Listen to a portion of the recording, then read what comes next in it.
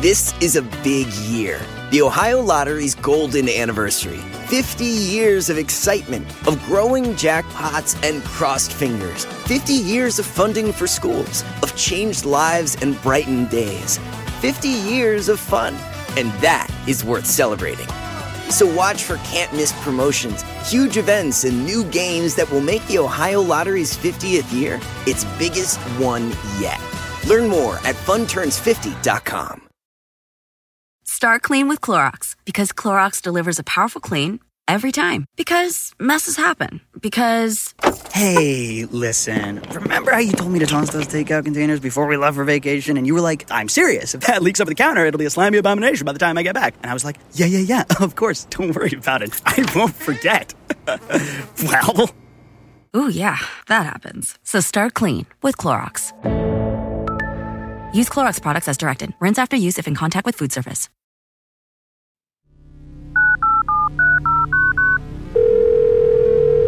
This on? Hello? We're all science people. Science! Exactly. Evolution does some pretty funky things. There's chemistry in here. There's biology in here. Achievement equals skill times effort. That's the recipe for success. It's in whiskey. It's in ice cream. It's in who you fall in love with. We can make the world better for everybody. Starting now. Welcome to Science Rules. I'm your host, Bill Nye, and this is the show where science rules. It's a call-in show. If you want to be on the show, and I hope you do, please leave us a voicemail at 201-472-0785. That's 201-472-0785, or go to askbillnye.com. You can also check me out on all my socials. Now, today, I am joined once again by science writer, editor, and dear friend, Corey S. Powell. Greetings, Corey. Oh, Bill. Greetings. It's good to be here. You know, Bill, there's some drawbacks of the way things are in the world right now, but I love that we're being so efficient. We're here, we're in isolation, we're Zooming, we're not commuting, we're not making carbon footprint all over the place. So in that spirit, we have a guest here who's been working for years to make our society more efficient and less wasteful, even when we're not in the middle of a pandemic. All the time. Correct. Yes. Our guest today is William McDonough. He's an architect who won the Presidential Award for Sustainable Development from President Clinton and the Presidential Green Chemistry Award from President George W. Bush. So he's been at this for quite a while. He's also the author of Cradle to Cradle, Remaking the Way We Make Things. Mr. McDonough, welcome to Science Rules. May I call you Bill? Please do. And I'll call you Bill. Please. Cradle to cradle. What do you mean by that?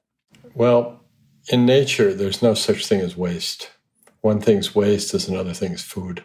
So cradle to cradle is looking at things and saying, where does it come from and where is it going? And how do we close the cycles? Because otherwise we end up with cradle to grave, which is a term used a lot in industry. And it means that you start by taking something, you make something, and then you, quote, throw it away. You bury it. And so the grave, you bury it as the landfill, or you go to an incinerator, which could be seen as a crematorium.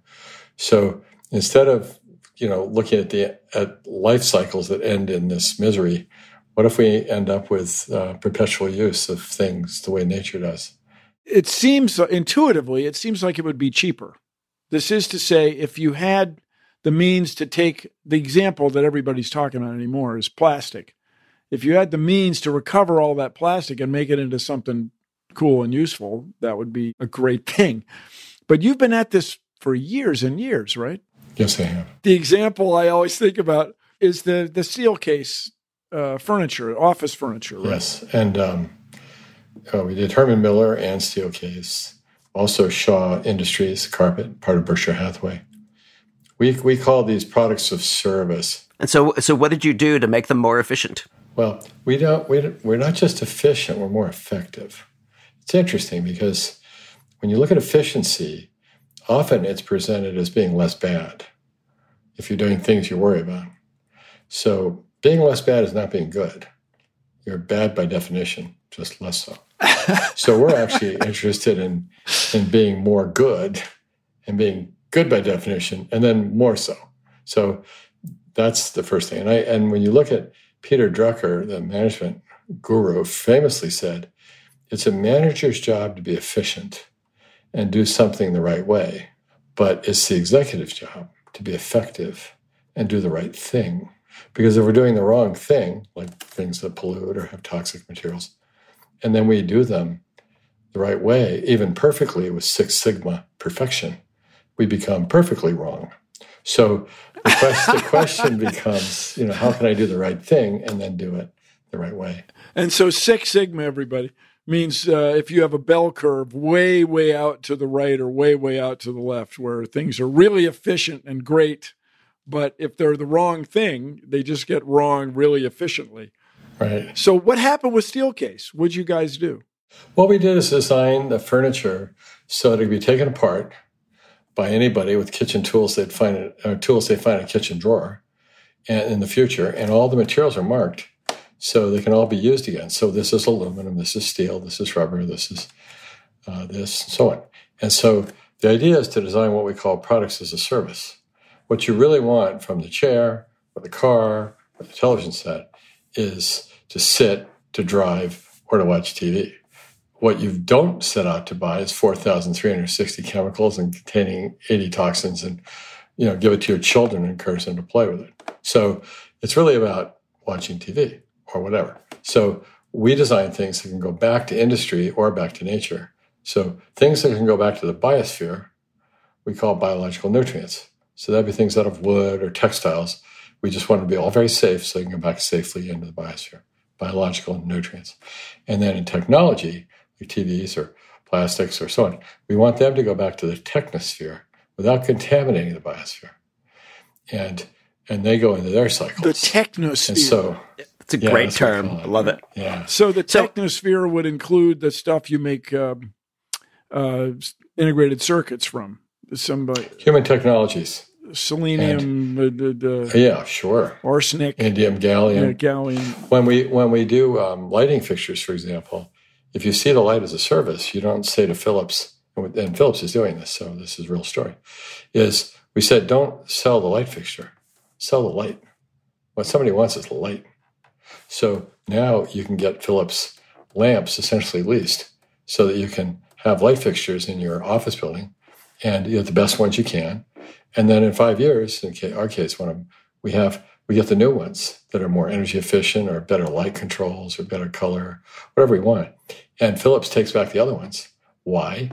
Because they're full of indium, gallium, and other rare earths, which are really, that's the feedstock for their business. So we call this storing your products in your customers' floors and buildings. Okay, now what about in the case of the example of Steelcase? You mentioned that these things can be reused. How do you know that they actually are? Because I know there are a lot of examples where the potential for reusability is built in, but it isn't necessarily easy enough to do that people make use of it.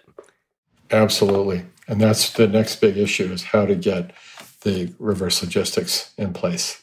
So it's the kind of thing that we work on every day.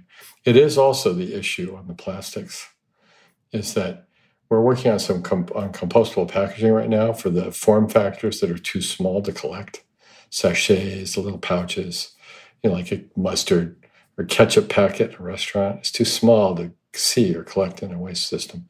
Potato chip bags, candy wrappers. And these are things that are going to go fugitive.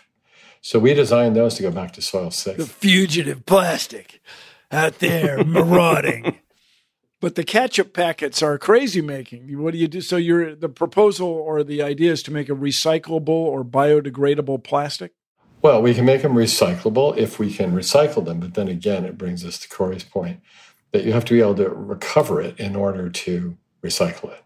So, the point is well taken. If a chair goes to Mexico City and then 15 years from now it gets thrown in the dumpster, are those materials going to find their way back into industry? It's a great question. And I think, if they're easily marked and if they're obvious and you're in a situation where people are, going through collecting things, they will find them and they will take advantage of them where they can, where they need them. But the part that I like about it the most is when you have a relationship with your customer that you maintain And a good example would be Shaw Industries, which is the largest carpet company in the world. We did the carpets, and they're Cradle to Cradle certified. In fact, the entire company, which is a multi-billion-dollar company, 84% of their business is Cradle to Cradle certified based on these ideas. And it's owned by Berkshire Hathaway. So this is serious business. So hold on. You hit on a big idea there. Cradle to Cradle certified. So you are issuing the certification, or who's issuing the certification? We created the certification in my company, and then we used it for our clients like Herman Miller, Steelcase, Shaw. And then we decided it was too valuable to be using ourselves. Plus, if we're certifying something, we're just trying to look for constant improvement. It's helping the clients understand where they can improve. But we couldn't make it a public certification because we owned it and we created it. So you can't grade your own homework. So we decided to give it to the public as a gift. And so after 3 years of scientific peer review, it went into a public, not-for-profit, independent of us, with a certification program that people can use. And assessors, there are 14 now instead of just us who can do the assessments on these things. So it's a public good. And I just heard from a big retailer recently that they looked at 8,600 certifications for products and determined that Cradle to Cradle was the best. Yeah. So let me ask you this. I'm walking down the street minding my own business. I'm a consumer. Any piece of plastic now has that triangle on the bottom with a number. Now, my understanding is manufacturers put that number on there without much regard to whether or not it's really recyclable practically, whether or not the city, the municipality, the county has the ability to take this material and sort it and make use of it. Is that one of the things you're addressing in all this? Yes. And I think most of us feel that we're not going to be sitting here with a magnifying glass looking at the bottom of every package, trying to discern what number it is, and then realizing we really wish it wasn't PVC, and et cetera. So if you look at all these materials, we find that certain ones like PET, which is polyethylene terephthalate, which is the water bottle, basically, that can be mechanically recycled. In other words, you can take that, shred it, get it quickly back into the same form. Melt it, you mean? Again. So you don't even, it's not even thermoplastic, some of it. It can be done chemically, it can be done otherwise. Chemical. But it's basically, you can recycle it. So that's mechanical recycling. And bottles are good at that. PET is good for that. The issues are on the collection. Like in New York City, they sort the plastics by shape, believe it or not. So they look for cylinders and say, oh, it's a bottle. Like and they have a machine that looks for cylinders? Right, optical sorters. Then we have all kinds of other sorters. We have near-red, infrared sorters to sort this from that and so on. But generally, the plastics are a mess. And when you imagine what's going on, when we see the South Pacific and we see what's going on with the oceans, most of the ocean plastics are coming from rivers. So they're coming out of the rivers in Indonesia, Southeast Asia, in massive amounts. And it's really hard you're not going to be able to collect it out there. It's all dispersed. So we really need to harvest it early on in the process and redesign things to be not really. Okay, so how do we do that? How do we break this cycle of waste? Well, there are a bunch of things to do. In this country, in the United States, we can actually rely on garbage collection and things like that. So it's not getting loose per se. It's still on its way to a material handling facility. So they go there, and then they get sorted to the extent they can. And so some of the materials, like the PET, will get separated and recirculated. We can also, on some of them, like polypropylene, Procter & Gamble's making a big effort there to get polypropylene back to polypropylene. There are things like that. But I think the big picture here is actually that we will end up with something called chemical recycling. Chemical recycling. I think we'll find that term to become one of currency, because it used to be we would talk about things like pyrolysis, which is a form of chemical recycling. You get it hot. You get it hot and you pressure and you do things. But basically we're going to want to do that to get not back to jet fuel or something else, because a lot of the early versions of those things were to create synthetic gases that could be converted into fuel because there was value to that. But I think in the future, what we'll see is all this plastic. We should take it back to plastic. We should take it back to durable goods, not fugitive materials that go into the atmosphere. So I wrote a paper in Nature journal, Science Journal, on this subject called Carbon is Not the Enemy. It's us. It's what we do, not carbon is innocent. We are carbon. Yeah, we are indeed. Yeah. So speaking of carbon, now I've said for many years, a tree is a column of carbon. And one of the striking things, one of the most amazing things when you're a science educator and whatever, is you show people that the plants are not made of material that material that comes up through their roots. They take the stuff right out of the air and make tree. It's amazing. And so when I think about it, just intuitively, one of the most recyclable materials intuitively would be wood. And we have, this is a call-in show. We have a voice message from a guy in Milwaukee who has a question for you. Can we roll that digital recording? Hi, this is Adam. My city, Milwaukee, Wisconsin, is building what they're touting as the tallest timber-based building or apartment complex in North America. And I'm wondering how sustainable these buildings are and if this is something that will help with the environment. Well, I think they're fabulous. And just so you know, my grandfather was a lumberjack in the Pacific Northwest. So I have a lot of big tree karma I'm working off. Not all of that would be good if you're cutting them all down, but here we go. But that was then. And so, my summer, I lived in Asia. I grew up in Hong Kong and Japan. But my summers were spent in the Puget Sound, a beautiful place called Hood Canal, among the big trees. And I love the big trees. Hood Canal is beautiful, everyone. I can assure you. It's beautiful. I lived in Seattle for many years, Yeah, and my father was from there. So anyway, when I got to college, I didn't know what I wanted to do. I was at Dartmouth in New Hampshire again, a place with a lot of trees. And I remember, saying, I'm going to study here. Do I want to study international relations? And so I looked into, all weapons of mass destruction become mutually assured destruction, politics, détente. No, I don't think so.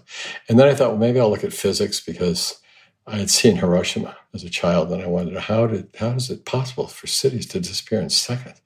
So I took physics, and the professor said, "Oh, here, if you want to understand that, you have to read this book." And it was The Special Theory of Relativity. And he said, "Answer that equation equals mc squared. Solve for that." And you'll know. And then I was sitting in my dorm room going, oh no, I just learned about entropy. Everything's going to chaos. And it's a law of physics. And then I can't solve E equals mc squared. I'm in total crisis. And then I was staring at the log burning down, and I went to the library looking for negative entropy because I had read about entropy. This is everything, dispersing, not to return. And I couldn't find it because I was in the wrong library. I was in the physics library trying to find something counteracting the law of physics. And it turns out, I said, I'm in the wrong library.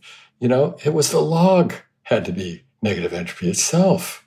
So then I went and studied what is it to be a living thing, and I found Crick. And in 1962, he delivered a paper at the University of Washington. This is Francis Crick. Francis Crick, and he and James Watson found DNA. Along with Rosalind Franklin, everyone. That's a good point.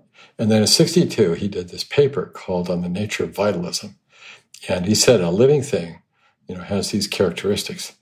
And it has to have growth. It has to have income in order to grow. And most of nature gets it from the sun. And it gets it from carbon from the atmosphere, like you point out. And then it needs an open metabolism of chemicals operating for the benefit of the organisms and their reproduction. Now, wow. So then I thought, I think I'm going to become an architect. And if I do, I'm going to design buildings like trees. I'm going to design buildings that accrue more solar energy than they require to operate, that create birdsong, that emit oxygen. I mean, think about it. I saw a picture for an ad for cars that had a picture of a tree, and it said, our aim, zero emissions. That is ridiculous. Trees emit oxygen. So why would everybody just thinks it's carbon. It's not. This is oxygen and so on. So to get to your question, the idea of embedding carbon in the materials that is coming from natural sources powered by the sun and taking that carbon from the atmosphere and saying, you stay here now, right?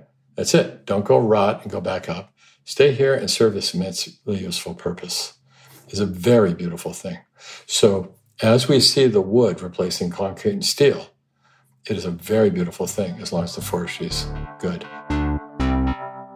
Stick around for more Science Rules after this.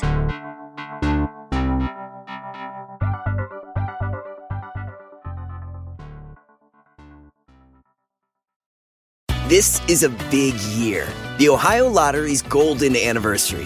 50 years of excitement, of growing jackpots and crossed fingers. 50 years of funding for schools, of changed lives and brightened days.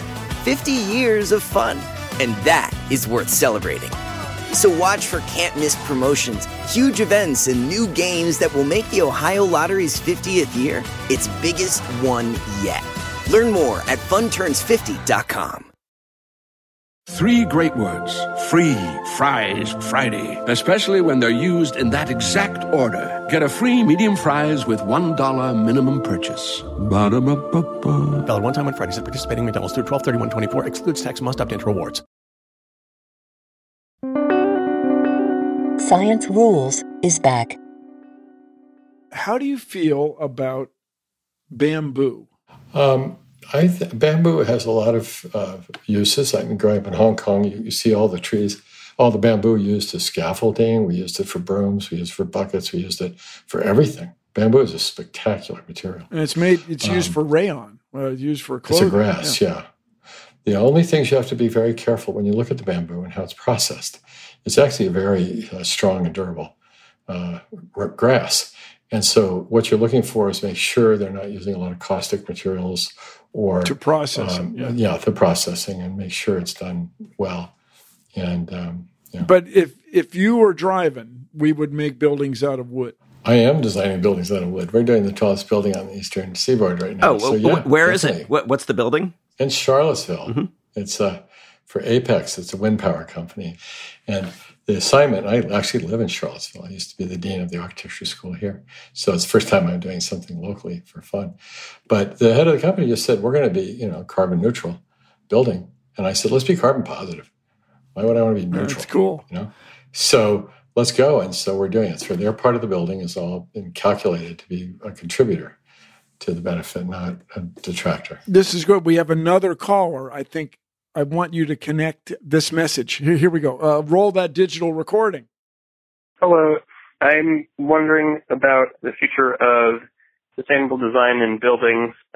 Most buildings exist already. Most buildings are not going to be built, especially in major cities. And so I'm just curious what the future holds for existing buildings in urban landscapes. Second question is it better to tear a building down and build a high-efficiency building, or to improve the building that already exists? Thank you. Well, that's a great question. Well, if I could jump ahead on this. Please. Sure. Jump away. What's a problem we have is that we haven't designed for resiliency and for long-term use. So in Cradle to Cradle, we don't talk about end of life, we talk about end of use. And when you talk about the end of the use, then you ask the question, what's the next use? So now we're designing for next use. So what you're pointing out is a really seriously interesting point. And here's by way of example. If you look at designs of buildings, which were not atypical in older times, we would design buildings to have great human purpose and flexibility in various kinds of activities. So if you go to Soho, New York, you're looking at all these buildings that were designed to be working buildings or warehouses. And yet, because of the proportions, they had high windows because they needed deep daylight because they were using gas lamps. So they wanted daylight to get in deep, tall windows. They needed high windows to get the bad air out. They were using gas lamps. So they needed ventilation at the top of the room. So you get great ventilation. The mass of the building is very dense. So it stores the evening coolness for the day during the summer, and it can store the heat of the day for the night. So these buildings were inherently proportioned beautifully and could operate on this basic, simple system. But those buildings, because the heights and the windows were all livable, can be housing. I mean, a loft apartment in New York, where do you want to live? And, art galleries and whatever you want, offices, they're ideal. So the buildings are actually designed in a way that can be dignified across time and change its purposes without changing the building. So that's a really important idea. So when you look at a lot of modern buildings that are sealed up and they're all glass or whatever, we look at those and we design all our office buildings, and always have, to be convertible to housing in the future. And so what happens is when the building loses its utility as an office building, you can instantly convert it to housing. So we did IBM's headquarters in Amsterdam. And what we said when we built it, you're not going to need this building after 10 years because your people are all going to become service people working with their customers. They don't need an office. They're not going to be in an office. They're going to be out there working with the customers or work from home. So you need a place to gather occasionally to be a community, but really. And so they sold the building and it got converted to housing just like that because we knew where all the walls would go and poof. I know several people that live in old school buildings with tall windows. And they're nice. They're great. Yeah. So I think that's the key thing is we start designing for next use. So to answer your question, though, you can look at it many different ways. If you can dismantle the building and then get some materials from it that are useful, that's good. And you can recycle those materials in many cases. But in many other cases, you can't. So building new buildings, you should study, if you're really fretting over it, you can study the carbon footprint of both activities.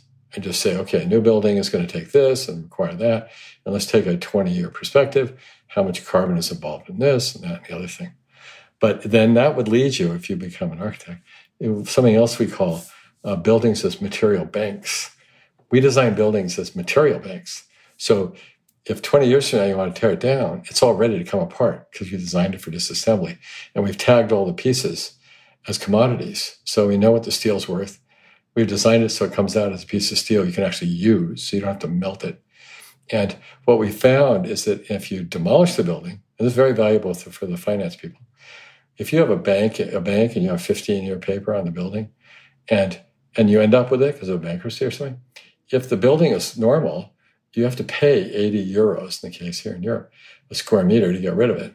Whereas in our buildings, you get paid 150 euros for the parts.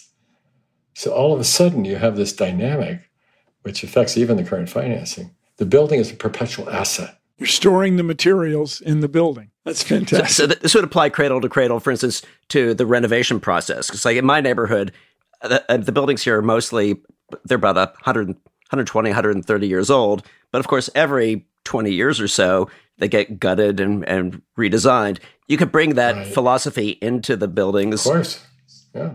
How do we put this into effect worldwide?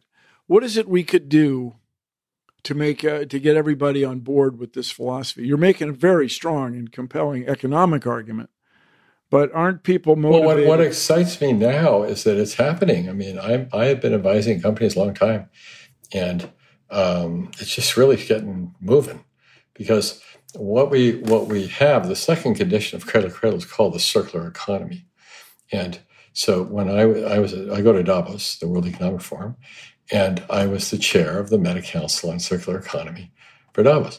And I had spent years with Chinese on their circular economy initiatives.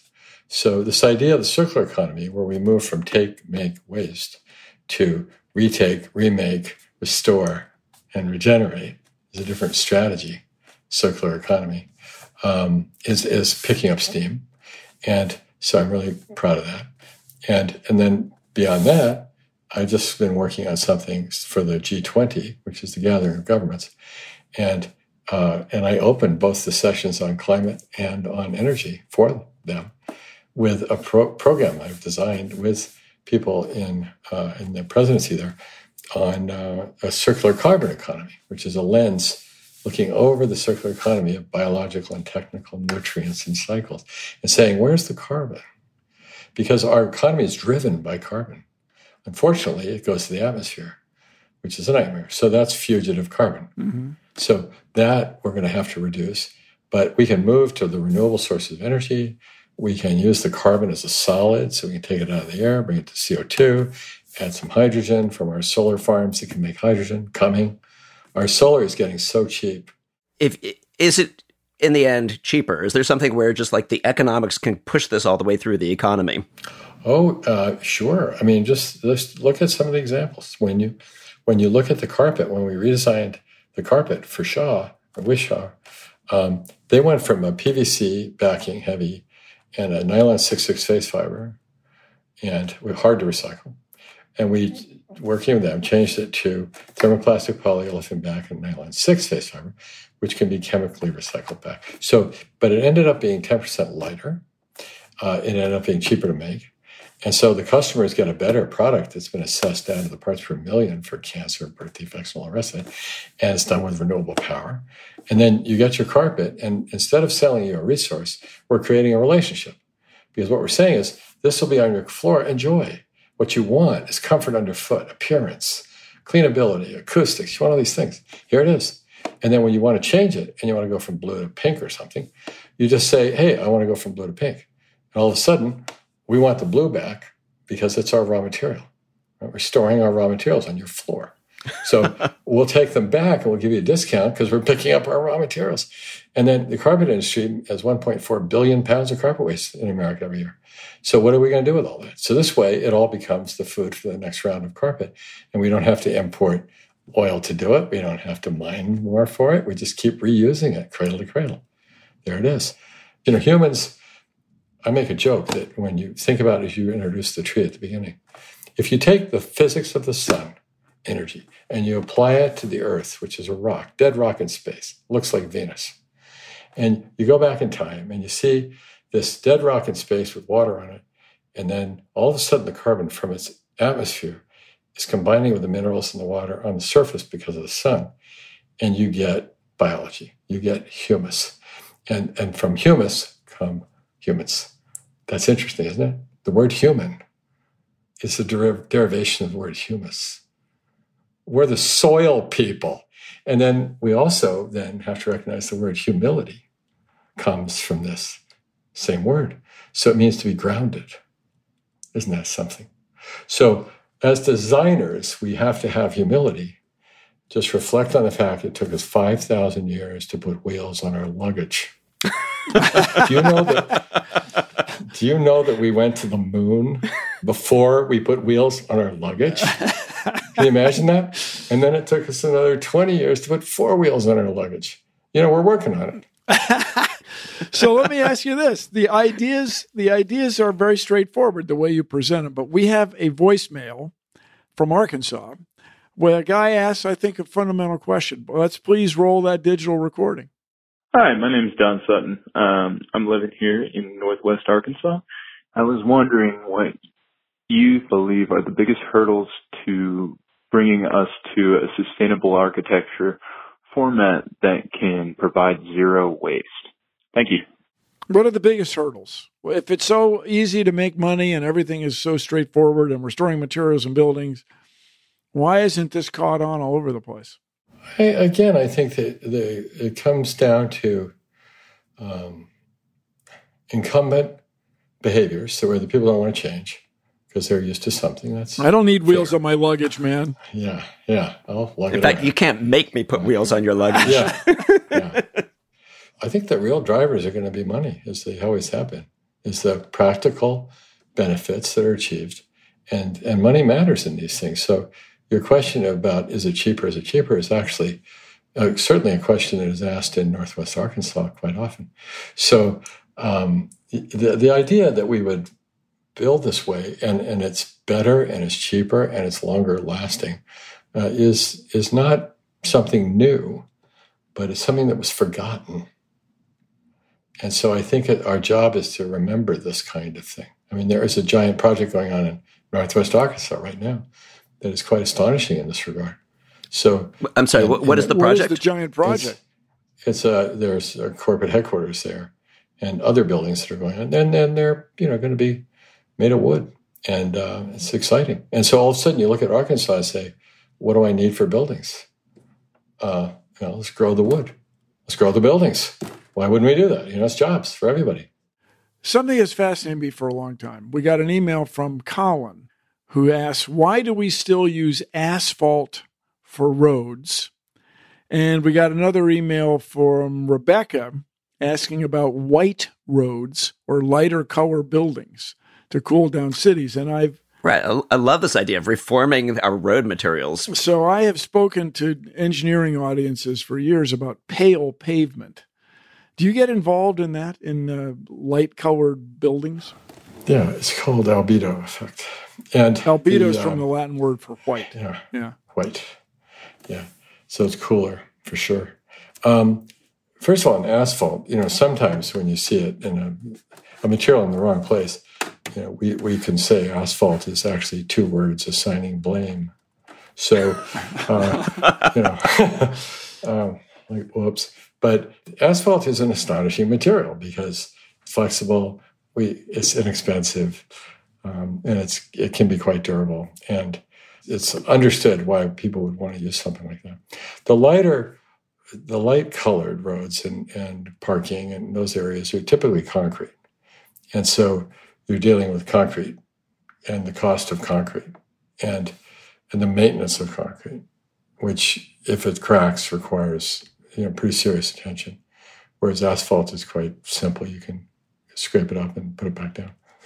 So asphalt is flexible, and you can pour it, and you can scalp it and reuse it. Yeah, but it is black. It starts out black. It's black. Sun absorbent. It's black. It's the bottom of the barrel. That's what it is.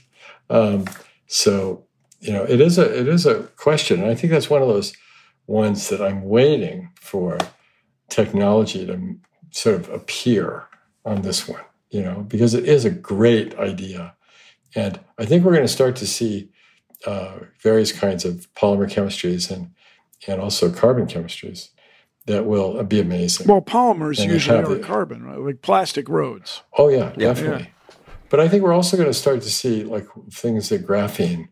Mm-hmm. Tell us about graphene. I'm kooky for graphene. We love graphene on this show. We're big graphene fans. Oh, yeah? Yes. Me too. So why are you bullish about graphene? What do you think graphene can do for design? Well, first of all, I think it's roughly 30 times more conductive than copper. Copper? What does that mean? Yeah, everybody think about all the copper wires in your life. Yeah. So apparently if you jacket, if you have a copper cable or wire and you jacket it with graphene, you can get the voltages up and you get the power through it up. And so those are going to be interesting. It's a single molecule thick, which is pretty cool to begin with. And it can stop a knife. That's pretty amazing. So it's got all these properties that we can probably use to make things very super strong, very light, things like that. But on the roads, the old roads and the farm roads, they used to be paved with the asphalt. And then they'd come through when you had trouble, especially in the north and the freezing and the freeze-thaw stuff. And they would come through and lay another layer down.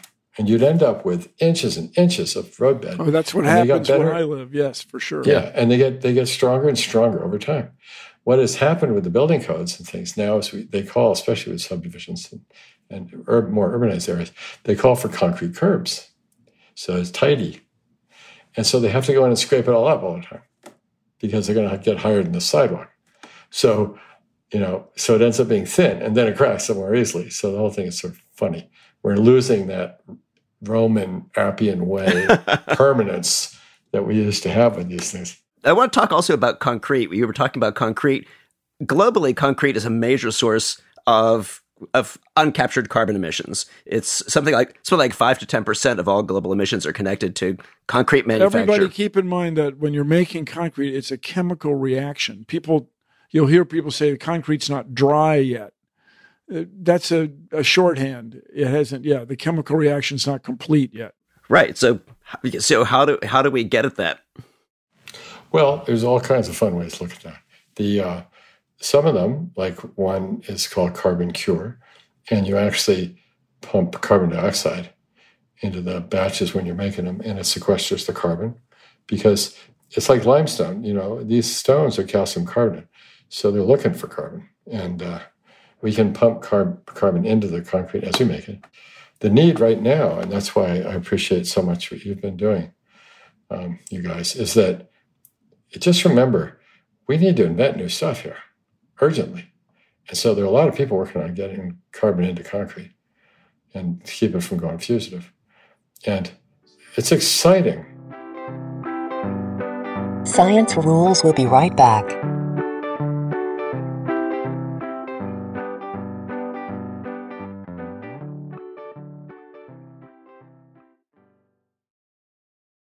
This is a big year. The Ohio Lottery's golden anniversary. 50 years of excitement, of growing jackpots and crossed fingers. 50 years of funding for schools, of changed lives and brightened days. 50 years of fun, and that is worth celebrating. So watch for can't-miss promotions, huge events, and new games that will make the Ohio Lottery's 50th year its biggest one yet. Learn more at funturns50.com. You're listening to Science Rules. Bill, I hear thunder. Yes, thunder, Corey. And where there's thunder, there's lightning. And where there's lightning, there is a lightning round. So, Bill, if you would, we have the lightning round questions for you. Here you go. These are quick questions, quick answers. Okay. Bill, what is your favorite building that you've ever designed? Oh no. They're all my children. Well, at the moment, it is, I'd say, Environmental Studies Center, Oberlin College. It's a building that is producing 40% more energy than it requires to operate and gives it the 40% to its neighbors and purifies its own water. Wow. Check it out, everybody.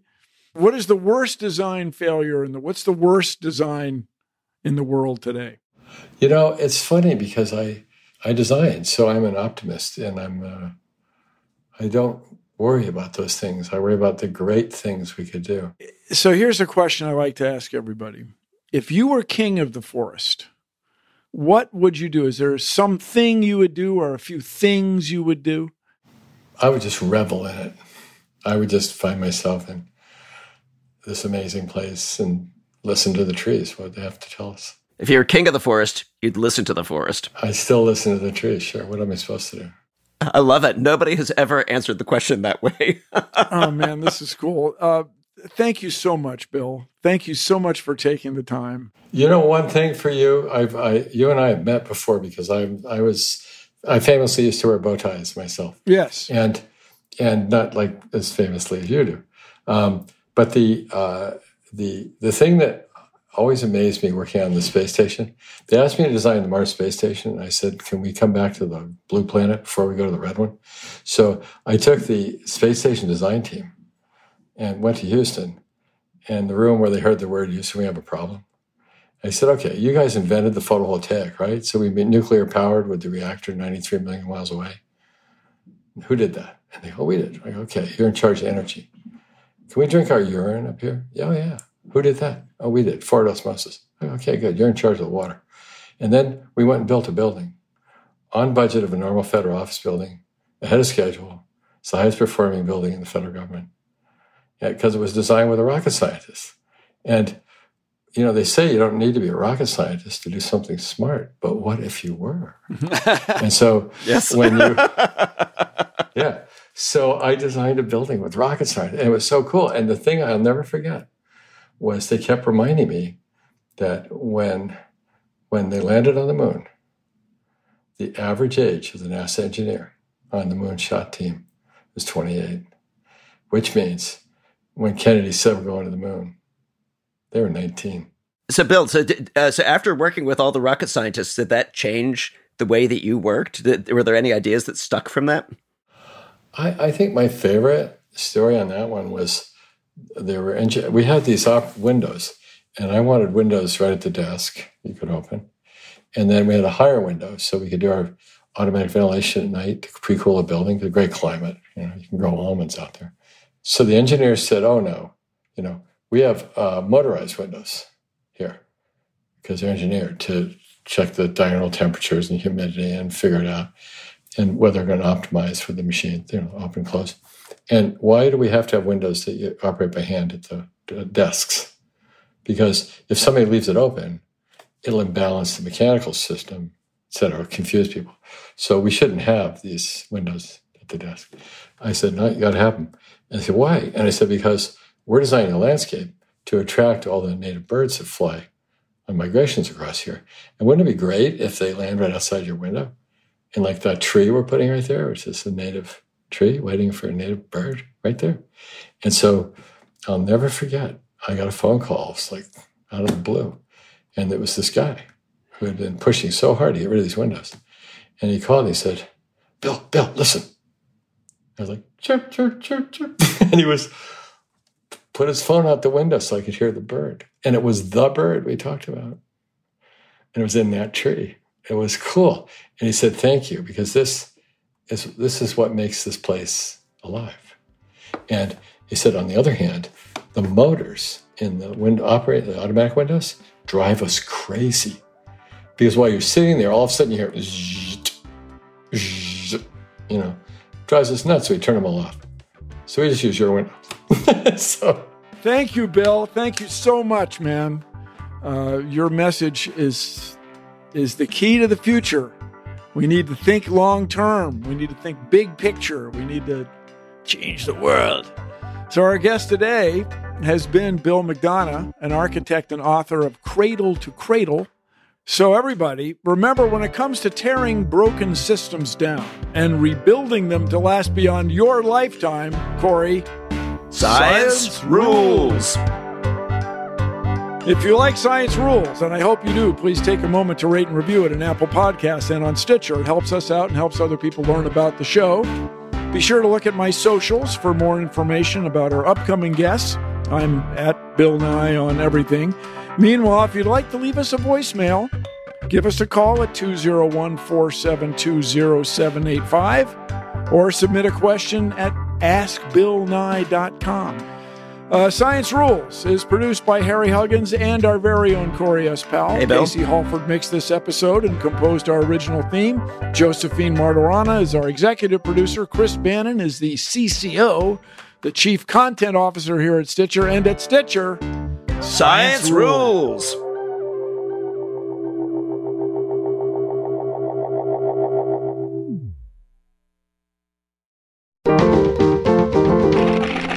Stitcher. This is a big year. The Ohio Lottery's golden anniversary. 50 years of excitement, of growing jackpots and crossed fingers. 50 years of funding for schools, of changed lives and brightened days. 50 years of fun, and that is worth celebrating. So watch for can't-miss promotions, huge events, and new games that will make the Ohio Lottery's 50th year its biggest one yet. Learn more at funturns50.com.